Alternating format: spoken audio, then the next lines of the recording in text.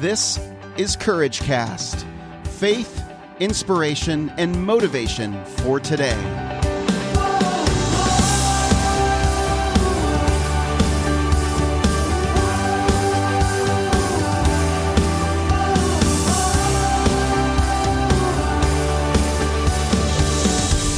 If you listen to this podcast long enough, you realize that a lot of my inspiration comes while I'm driving and while I'm on the road.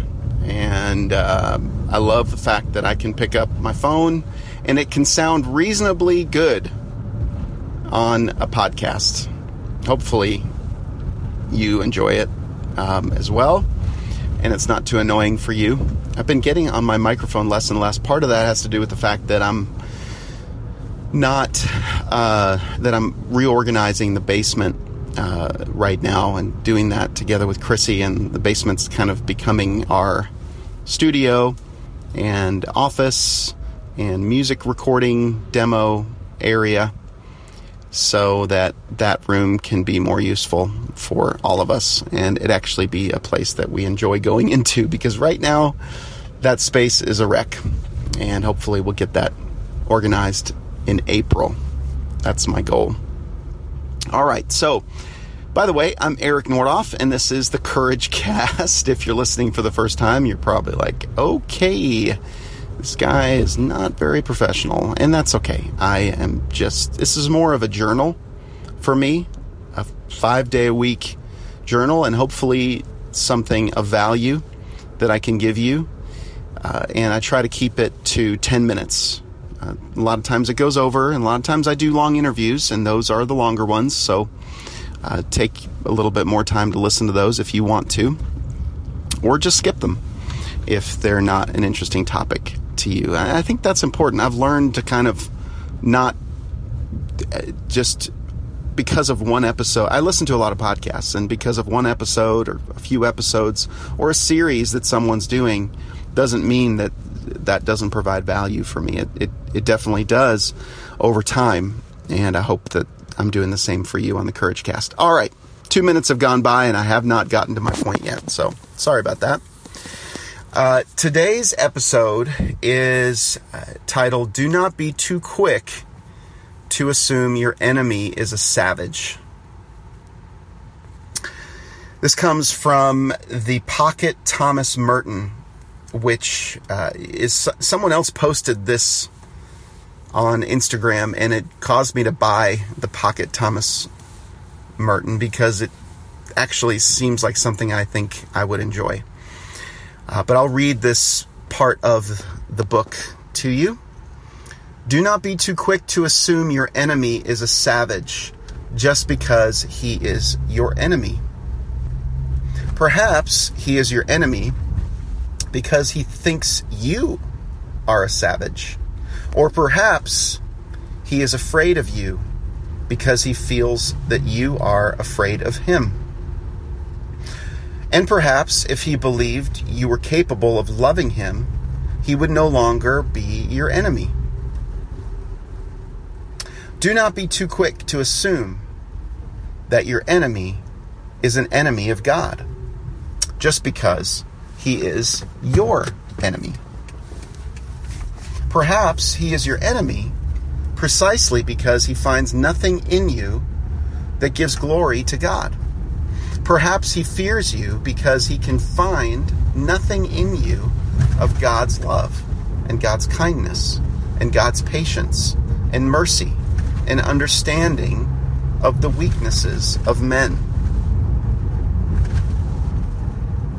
Do not be too quick to condemn the man who no longer believes in God. Well, I can't read the rest of it because that's the end of the post. But thanks to Chris Hauser of @HauserPromo for sharing this with me, because it really speaks. It speaks truth.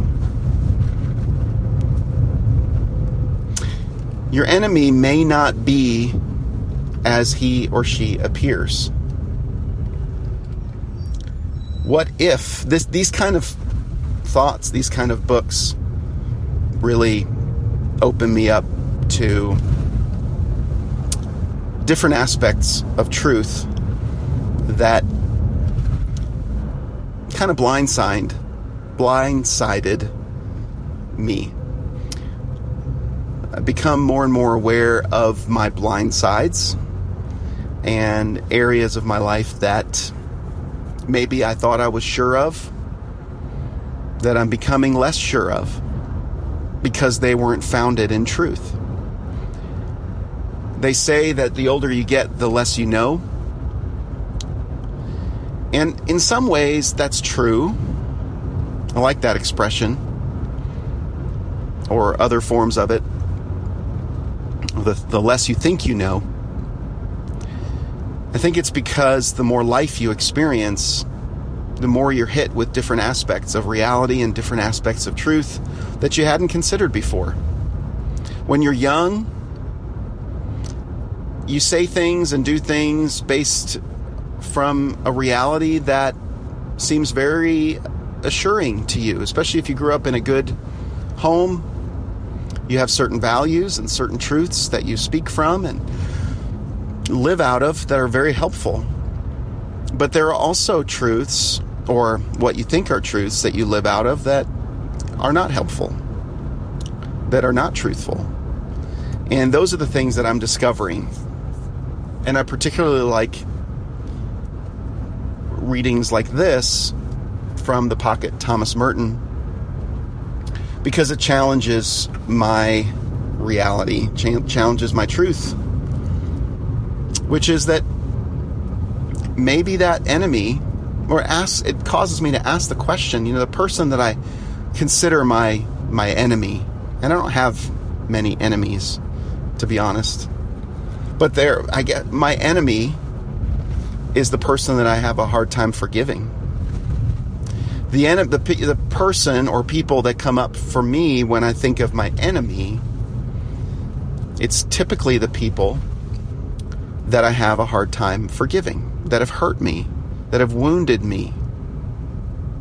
And I would consider them my enemy because I have not forgiven them. But maybe they are wanting to be, maybe they consider me their enemy because I have hurt them and I have wounded them. Or maybe they're afraid of me. I love all of these different feelings or things, thoughts. He is afraid of you because he feels that you are afraid of him. Maybe you're coming off as being fearful to him, whoever that is, and that makes them afraid of you. Because if you're not secure, other people won't be as secure. Being around you causes them to be hesitant, causes them to put up boundaries, causes others to not trust you as much. Interesting, isn't it? Maybe you're the cause of the disconnect in the relationship. Can you be honest enough to admit that you might be the reason? I certainly have to be. And I think if we all could put down our guard and humble ourselves enough, most of our enemies can dissipate with forgiveness, with curiosity of trying to understand the other person rather than speaking ill will of them without fully understanding where they're coming from. It's a big thing for me. What comes up for you? Share about it in the Courageous Community on courageouscommunity.com. You go straight to the Facebook group and talk about this post that's in there. Share it from the public post, which is facebook.com/thecourageouscommunity, by the way. If you refer 5 friends to the Courageous Community, I'm trying to build that on Facebook, I will send you a t-shirt as a thank you for doing that. Just send me an email at eric@courageouscommunity.com and let me know your t-shirt size and your address, and we'll get that off to you. Also, if you write a rating and review on iTunes, I will do the same. Email me, let me know you did it, your t-shirt size, and your address, and I'd love to get that out to you. All right, friends, that's it for me. I'm Eric Nordoff, and I'll be back again on another episode of CourageCast.